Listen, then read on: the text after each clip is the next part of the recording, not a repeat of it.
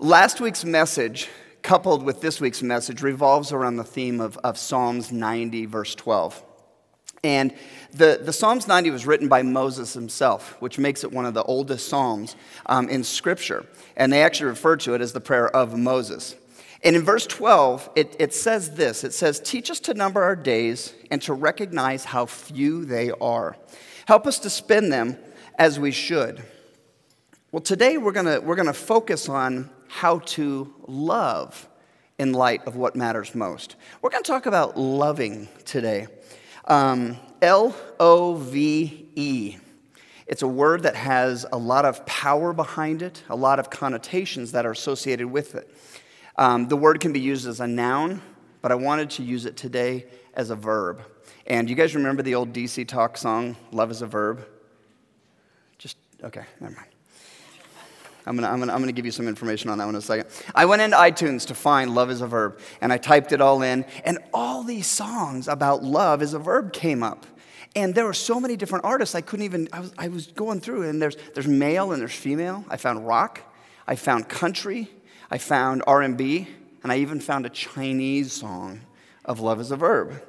The idea of love being a verb and being used as a verb is very prolific. But again, I was looking for that DC Talk version. And I found out something. Going back to my hip-hop roots of 1992, L-O-V-E was spelled L-U-V. So it makes a big difference. And we wonder what's wrong with our youth today. Am I right?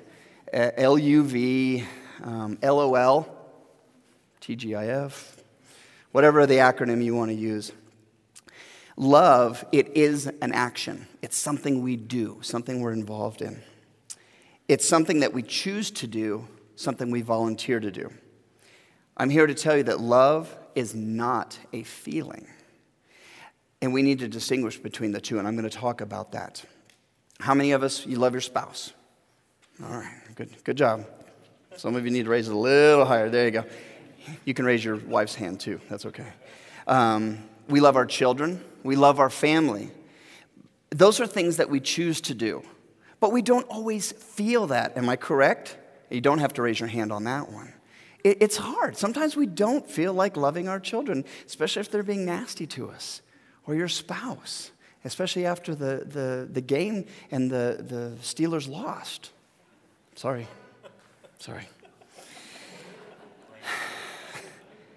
The love that we're going to talk about today is a verb. Our lives and our ability to love is a precious commodity. All of our lives have already been ordained for us. We have a limited time here on this earth. Somewhere on you, you have an expiration date stamped on you. It's there somewhere. You can look for it later. It's there. Our bodies, this thing right here, it's going to fail us. But when I was reading through and I was preparing for the message, I was reminded of 1 Corinthians 13:13. And what does it say? There's 3 things that will last forever. Hope, let's try this again. Faith, hope, and love. And the greatest of these things is love. A life well lived, once you're done, it all boils down to love. That's what it's going to boil down to. Our ability to love and be loved is one of the prime reasons we as believers exist. That's what God has called us to do. It's actually the greatest commandment found in Scripture. We're called to love God and we're called to love others. 2 things. So how are we to love in light of what matters most to this world? Well, Colossians 3:12 through 14 gives us a glimpse of that. And that's going to be the basis of our sermon today. And it says this. It says, "Therefore, as God's chosen people, holy and dearly loved, clothe yourself with compassion, kindness, humility, gentleness, and patience. Bear with one another and forgive one another if you have any grievance against someone. Forgive as the Lord has forgiven you. And over all these virtues, put on love, which binds them all together in perfect unity." That's pretty good scripture right there. That's pretty good. On the way to church this morning, the radio's on, and there's a song called Blink by a group called Revive. It's a Christian song, and I'd encourage you to listen to it if you don't know what it is. And it's my sermon in 3 minutes. It was pretty cool. It talks about the brevity of life and not blinking and how we are called to love. So if you have a chance, Google that, YouTube it, and listen to that song, Blink by Revive. It was pretty neat. From reading the scripture, I've gained 3 things I'd like to pull out today to help us understand how we are called to love in the light of what matters most. And so if you're taking notes, the first thing that you're going to fill in is, number 1, we are called to love like I am God's child. Like you are God's child. Colossians 3 says, as God's chosen people, holy and dearly loved, clothe yourself with compassion, kindness, humility, gentleness, and patience. It tells us in that scripture right there, very abundantly clear, that we are God's chosen. He has chosen us. We are His. In the simplest terms, we've been adopted by God. He came looking for us, and He took us in as His very, very own. Now, as I look over here, and I've been thinking and praying this week, we have several families in Novation Church that either have adopted or are in the process of adopting, even right now. And so I got to thinking, why do they do that? It's mandated in Scripture, but not everybody adopts. Why do they do it? Well, you know why? It boils down to one simple thing. Because they have love and compassion for a child that needs a home. That's the reason why they're doing it. I guarantee they're not adopting to get a financial leg up on society. I see heads bobbing back there going, yeah. And they're not adopting to gain some sort of level of status in society. From what I've heard and what I've talked to some of these families and knowing what they're going through, the adoption process can be heart-wrenching. And even when you get that child in your home, there's no guarantee that it's going to be a perfect marriage between you and the child and your family. Very rarely does an adoption occur that runs smoothly from beginning to end and with no challenges. There are challenges with that. From paperwork to the actual issues of the child, there's going to be difficulty. But despite those difficulties, the overriding factor that overlooks all these issues is love. It's compassion and it's kindness. And that's exactly what God did to us. He looked at us and go, you're still worth it. Even after everything you've gone through, you're still worth it to me, and I want to take you in. Some of you don't know this, but I'm adopted. I haven't shared this story. I'm going to share it now. Shortly after my birth, my biological father, he just up and left the picture of our family, and he's never resurfaced. I think about 1995, I did a pretty comprehensive search, a database search in the United States looking for him, to no avail. My mom met a man named Carl when I was at the age of 5. And shortly afterwards, he married my mom. And subsequently, he wanted, and he asked me, can I adopt you? Can I take your name? Will you take my name so that you will be my son? And I was, at that time, by the time they got married and by the time the adoptions, it was right around 10, 11 years of age. I had mixed feelings about it, but I knew that this is that was right for me. And I changed my last name from Smith, pretty generic, right, to Bullion. And I was recognized now by the court system and by the world that I am the son of Carl Bullion. I now had a father. I never had one before. My dad today is affectionately known as Papa in our household. But I think about him and I think about God in the respect that someone so cared for me that he was willing to navigate everything that it came with and took me in as a son. And that is exactly what God has done for you. He's adopted you. I'm very, very grateful for that. The second thing that we find in that verse from Colossians, that if we're to love in the light of what matters most, we're called to love like I am forgiven. Like you're forgiven. This is where I'm going to spend a majority of my time today, and this is going to get kind of tough, I have a feeling. Colossians 3 says, forgive as the Lord has forgiven you. And as I was preparing the message this week, and even today, I'm sensing that forgiveness can be an issue for people. And the thought of forgiveness could be stirring up emotions in people right now. And I want you to understand that it's going to be okay. We're going to get through this together. Forgiveness can be like a vitamin C pill that you're supposed to take, right? It's huge, it's forbearing, you don't want to have to take it. I'd rather get my vitamin C a different way. Forgiveness is like that. It can be a hard pill to swallow. Who of you in this room, or even at the sound of my voice, you've not encountered these things? You've ever been shamed, been abandoned, been lied to, been cheated upon, been wrongfully accused. Maybe you've been the recipient of bad advice. Maybe you've been abused. Or maybe you've been, you fill in the blank. The result of all those things that happen to us over time builds two things in our lives. It builds anger and hurt, resentment. There's other things too. These are normal emotions that occur when this happens. So please know that if someone wrongs you, it's okay to feel angry for a short period of time or feel hurt. That's part of life. But being a believer does not mean we're exempt from things that happen to us. I gave my testimony 2 weeks ago, and I mentioned that I thought, after becoming a believer, I thought things would be even more smooth and things would be even better. It's not the case. It's not the case at all. And I'm actually held now to a much higher standard. If anger and hurt are not dealt with in our lives, it's going to lead to some very bad stuff in our lives. Unresolved hurt and anger that you've experienced leads to this thing called unforgiveness. Unforgiveness, if not dealt with, leads to bitterness. And subsequently, bitterness will just lead to destruction. I've heard bitterness as described as a root. And a root, if you have a garden, if it's not dealt with immediately, it has the propensity to devastate your garden. We had a house built in 2003 up in Loveland, built from the ground up.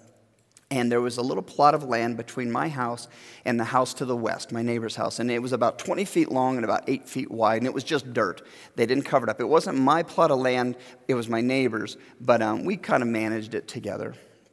And as the first summer rolled around, I noticed this weed that started growing. And it was kind of a vine. It was kind of long, and it had these beautiful colors on it, and beautiful leaves, and white flowers. It was kind of pretty, actually. I thought it was a ground cover at first. People, if you're a gardener, you know what I'm talking about here. It's called bindweed, B-I-N-D, bindweed. And it's not overly menacing at first. And what would happen is when I was mowing my grass, I would just go over the dirt area and just kind of cut off the top of it to kind of keep it at bay. Well, the scenario here is the bindweed is bitterness. And the two that I'm trying to join here is if left at the surface, it's not too menacing, and it just kind of does that. But what it's doing underneath the ground, it's permeating the entire area. And not only is it going along the surface, but the roots that go into this weed are huge. They're as long as tree roots can go. I remember pulling one of them one time out of the ground, and I'm yanking, I'm pulling, and I held it up, and the root was as long as I was tall. And if you guys are guessing, I'm 6'9". That wasn't a joke. To eradicate these weeds, it was important that you just don't chop off the top of them. You got to get down underneath. You got to get to the root of it, or find a really good poison. We'll talk about that later. We had to get to the root of the plant to get it to stop being worse. Simply managing the surface was not going to deal with the problems that we're facing. And the same thing goes with unforgiveness and bitterness. My next door neighbor one day, I saw her out there pulling, and she had enough. She had a pile big enough to fill a 30-gallon trash bag full of these weeds. So my question for you is, how much unforgiveness, bitterness are you carrying today? Maybe it's just a handful. Maybe it's not that much at all.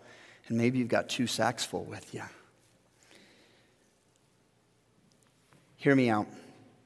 Unforgiveness can carry over into a destructive pattern in your life. It doesn't mean that you forget what has happened to you. I want to make that abundantly clear. It doesn't mean that you have forgotten what happened, but it just simply means that you forgive what has happened to you. Forgiveness, like love, it's not a feeling. It's an action. It's a choice that we must take. It's a decision that we're not going to stew on it any longer. It's a decision that we're not going to bring it up in the heat of battle with your spouse or with your child, and you're going to nitpick at that one piece. And it's certainly not a bullet in the chamber that you're going to load anytime that you feel necessary when you come out gunslinging. Forgive as the Lord has forgiven you. I actually have the word forgiven tattooed on my arm, and whether you're a tattoo person or not. I chose to do this as a reminder for myself and for other people when I meet them. When I got the tattoo, I sat down with a guy named John, and he started to tattoo, and he goes, I don't tattoo very many pastors. And I told him, I said, I can't imagine that you do. And as we're talking, we're getting to know each other a little bit, and he told me that he used to teach Sunday school at a Catholic church. And at this time, I'm at a church up in Fort Collins, a pretty large church, and I said, well, John, what have you ever considered coming back into teaching? Why don't I run the children's program? Why don't you come and come alongside of us, and you can come teach the children there? And he goes, well, you're a pastor. You know, if you only knew the bad stuff that I did, you wouldn't even let me in the door of the church. And I said, John, do you understand the words that you're writing on my arm? You've already been forgiven if you accept that gift that Jesus is giving. You've been forgiven of that. I'm grateful that I got to meet him, and he actually subsequently did a couple of other tattoos for me, and we made a good connection over the years. Scripture says that he who has been forgiven much loves much. And that's from Luke chapter 7. If you were completely honest with yourself right now, and when you've been hurt, someone has done you wrong, what's your first inclination to do to that person? I see some people balling up their fists, getting ready to fight. Is it mercy or is it judgment? I'll be quick to say that, I lean a little more towards judgment from time to time than I do mercy. If you've ever taken the spiritual gift analysis, my mercy levels raise, and it kind of like the ocean does from time to time. Some days I'll be high on mercy, and some days I'll take it and I'm rock bottom. Mercy triumphs over judgment, we're told in James 2. Mercy triumphs over judgment. Both of those responses that we have, either the fight or to be compassionate with somebody, they're learned behaviors. And because it's a learned behavior, that means we can actually relearn something. And it's not too late. So if you're that person that leans a little bit more towards judgment, know that there is hope for you. And know that if you're a mercy person, that you can be swayed. So just make sure you're keeping straight with that. Forgiveness is a choice. This Friday night, we got a chance to go see a movie called Unbroken. Very, very powerful movie, and I would anybody over the age of 13 it would be appropriate for. Anybody younger, I think it wouldn't be. But it's a phenomenal movie about a man named Louis Zamperini, and I'm not going to give away too much of the story, but I'm going to fast forward through it. And this gentleman was imprisoned for over 2 years in a Japanese POW camp. He was beaten, and I mean beaten to the point within inches of his life, almost every single day for 2 straight years. He was beaten by a specific guard. He was nicknamed the Bird. Louis Zamperini's torture was even known by fellow guardsmen as a sadistic and cruel monster. He was hated by many of his fellow countrymen and even many of the guards that he worked with. This guy's not a very good guy. And prior to going to see the movie, there's a lot of YouTube videos that you can watch. And so I actually watched some of these prior to going to see the movie. And there's a point in one of the videos where Louis doesn't go into great detail because I believe he's too grieved at what has occurred to him in his life. He has had things done to him that he was not even able to speak about. During the movie, there was a woman that was sitting next to me. She was an older woman. She was from that generation, the World War II generation. And even from the very beginning of the movie to the end, she began sobbing. And especially at the torture part, she was sobbing. And I kind of looked over at her a little bit, and she was there with her daughter. And But there was no man with her. There was no husband. So I was kind of wondering, kind of equate, was her husband in the war? And was she kind of reliving some of these things? She was crying so hard that her chair was bouncing up and down. And I actually got to a point during the movie where I actually was able to put my hand on her hand. Not like when your child is being annoying and you're like, stop doing that. But I just held, and she allowed me to hold her hand, and I just told her I'm sorry. That's all I could really say. I don't know what she's dealing with, and it wasn't the time or the place. But I did learn something very valuable by doing that. That when you're watching the movie, be careful of your elbows during the raft scene and hold on to your popcorn, because I hit her in the mouth. I got so scared. Okay, so if you're going to watch that movie, keep your elbows tucked in and your popcorn here. And after I apologized to her, she kind of giggled. I'm sorry. Well, the movie goes on, and eventually the war ends. The POWs come home. But that's where Louis Zamperini demons began. He began to have terrible nightmares every single night. And one of the nightmares, he recalls that he actually woke up choking his wife, thinking that she was one of the guards. Alcohol abuse set in to mask the pain that he was dealing with every single night. His wife got to the point where she said, okay, I'm going to divorce you. This is it. I can't handle this. We're done. She ended up going to a Billy Graham crusade one night, and she becomes saved. And Billy Graham was still in town, and the next day she said, Louis, I don't know what this thing is about, Jesus is all about, but all I know is you're coming with me the next night.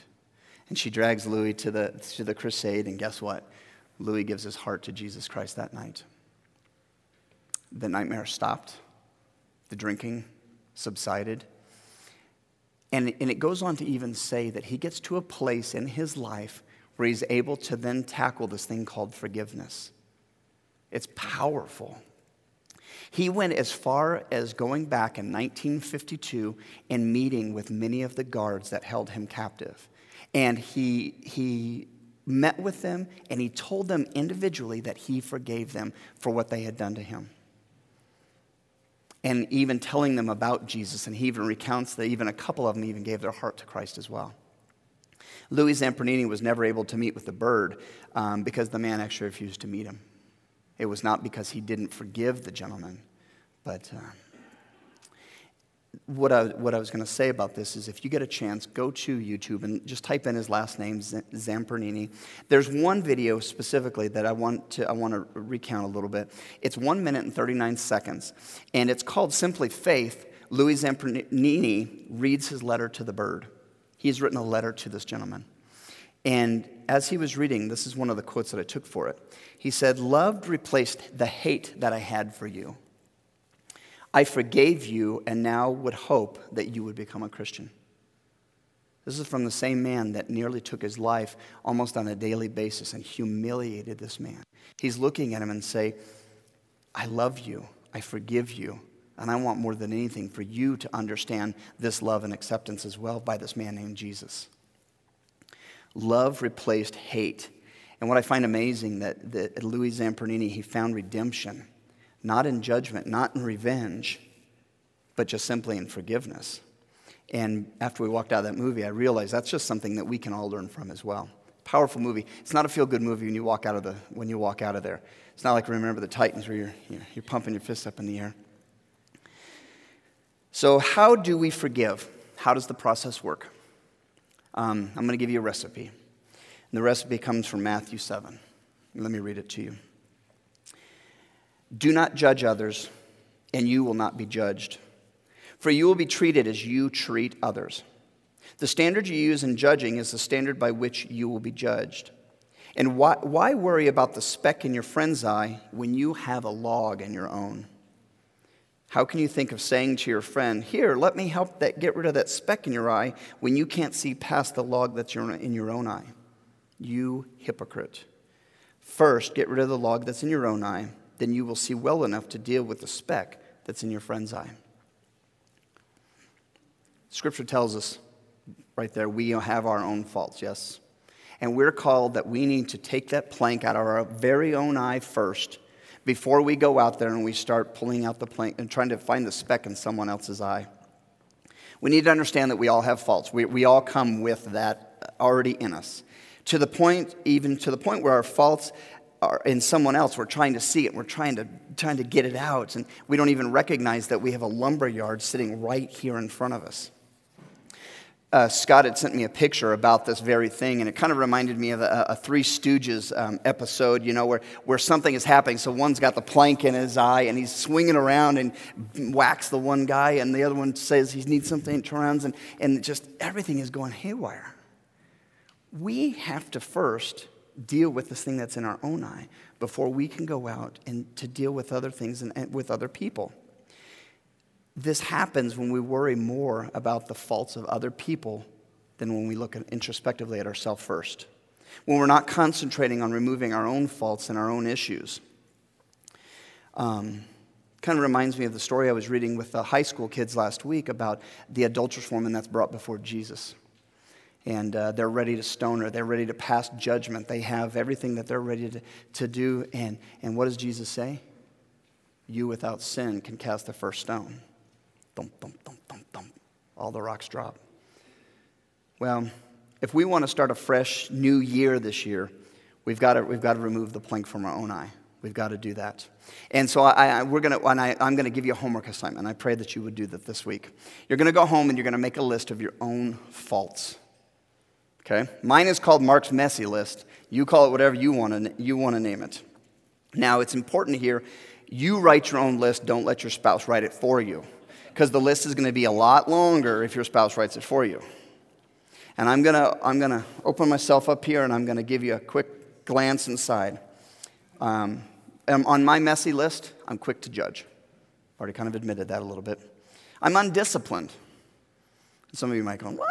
Yeah. At times, I can be as lazy as a coon dog on a hot summer's day. I can just be lazy, and I'm good with that. I'm sarcastic. I'm overweight. Not by much, but a little bit. And I care way too much of what people think of me. That's part of my list. To remove that plank, we need to start with that constant realization of who we are as a person. We need to know ourselves. We need to understand ourselves.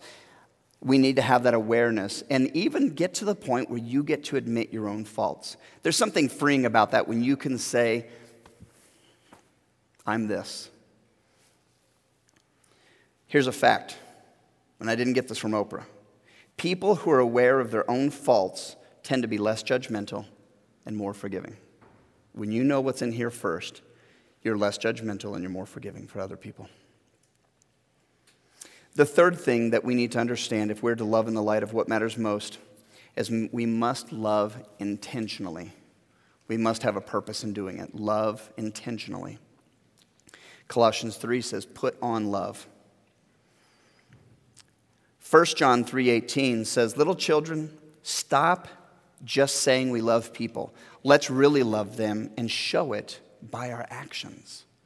Let's do it by our actions. Let's just quit saying we do it, and let's actually physically go out there and love the people. Love those people, and there's three parts here. Intentionally love your family and those that are closest to you. And if you don't know who those significant others in your family are, and you're kind of wondering who I should be doing this to, think about these are the people that are going to be in the front row of your funeral. These are the people that are significant in your life. Tell them every single day that they're significant. Tell them you love them. Tell them that you need them. Remind them that there was no one like you. And remind them that you thank God for them every single day. Not a phone call goes by, and I'm the baby of 7, that I don't end the conversation with one of my siblings or my dad and saying, I love you. It's a little bit different in my wife's relationship with her conversations. They don't ever say it. It's not that she doesn't care for him or love for him. It's just, I've just made it a conscious effort over my entire life. That's what we say. I love you before you hang up. At bedtime, there's a love battle that goes on when I'm putting my kids to bed every single night. I love you. No, I love you more. No, I love you more. No, I love you to the state of Texas. It always ends up, and my daughter wins this one, I love you as far as God can reach. I can't beat that. There's nothing bigger than that. We tell our kids we love them every single day, and then we're proud of them. And they mean the world to us. And I don't think our children can hear that enough. And you might be here with your children and lean over to them and give them an elbow and tell them you love them. And I don't care if they're 40 years old or not. Yeah, there's a lot of elbowing going on right now. We need to intentionally love the poor, the broken, and the outcast. Matthew 25 tells us about that. We need to commit to going out and serving the poor. And we have 20 members of Novation Church that are doing it right now in the Dominican Republic. They have chosen to go out and to serve the brokenhearted, the outcast, and the poor. We as a church at Thanksgiving went out to Civic Center Park and we helped feed the homeless. And that was an amazing time. I got to meet some incredibly wonderful people. But the thing was, though, when we got there, the line was blocks and blocks and blocks long. And even after serving food for 2 hours, that line was still as long as the eye could see. There's a lot of hurting people out there. And I'm willing, and if somebody would join me, and let's load up my grill in the back of your pickup truck, and let's go down and let's just serve hot dogs one day. Let's just go out and do something like that. It's not going to cost me much to do that and get all the buns in. And just go out and serve the poor. Go out and serve. Or even better yet, somebody Facebooked me some information. Make homeless bags. You get a big Ziploc bag and you fill it up with necessity items. Things that people can use, a homeless person can use almost immediately. And you take that Ziploc bag full with all that stuff with socks and gloves and whatever else you put in there, and you put it under the front seat of your car. And when you're ready to turn on the overpass and you see the person on your left-hand side there, reach out and give them that bag and just tell them you love them. Maybe there's a track in there and you tell them about who Jesus is in your 20 seconds before the light turns green. That's just something we can tangibly do for the people that are around us. So I encourage you to do that this year, to maybe step out and what that's going to look like. The third thing that I want to say, and the final thing that I'm going to wrap up with this, is that we need to intentionally love the church and we need to love one another. John 13 reminds us of that. And it says, my question is, do we want to be good examples as a believer to this world? If we do, we have to do two things. We've got to love God, we've got to love the church, and we've got to love other people. Now, I've been around for long enough in church settings to understand that the Christian landscape, it can be cruel from time to time. There's church divisions. Maybe there's even family divisions as well. People coming disillusioned with the church, it stems from the fact that we've forgotten the greatest commandment that Jesus gave us, to love God and to love people. There's just two things. And we make a mess out of this often. We allow petty, selfish ambitions to creep in to separate us from true communities with people that we're there with. If you haven't figured this out yet, people are going to hurt other people. Maybe not intentionally, but it's going to happen. You know why? It's because we're family. And families fight. It's going to happen. And I'm grateful that many of you love me, but if I haven't made you mad yet, please wait, because I'm going to. I'm going to disappoint you, and I'm probably going to make you mad. But what I'm going to do shortly after that, after I pass judgment first, and then I become that mercy part, I'm going to apologize to you, and I'm going to ask you to forgive me. That's just part of the process. It's just the way it's going to go. For those of you that have children in here, and we're going to take communion in a couple of minutes, and if you have children, this would be a good time for you to go grab your kids so they can join us for communion. That was my commercial. As we wrap up, and we've already entered into this new year of 2015, I want to ask you a question. What is going to be different 365 days from now? Hopefully you'll be sitting in these seats. They might even be cushier by that time. Just watch. Are you going to love the one who chose you, who adopted you? Are you going to love him more? What can you do this year in the next 365 days to grow in your ability to love other people, to lay aside the unforgiveness and the bitterness? My prayer, and I know the leadership of this church's prayer is that you will seek Christ with all of your heart, that you will do that first and foremost, that you'll grow in the knowledge of him. And this is a great way to do it right here, is this book, by reading it and understanding it and getting into the Bible studies like we did this morning. The men's and the women's group this morning was phenomenal, I heard. Continue to do that. Continue to grow yourself. Continue to love like you're God's child, love like you're forgiven, and be intentional with your love. Allow Him, God, to change you.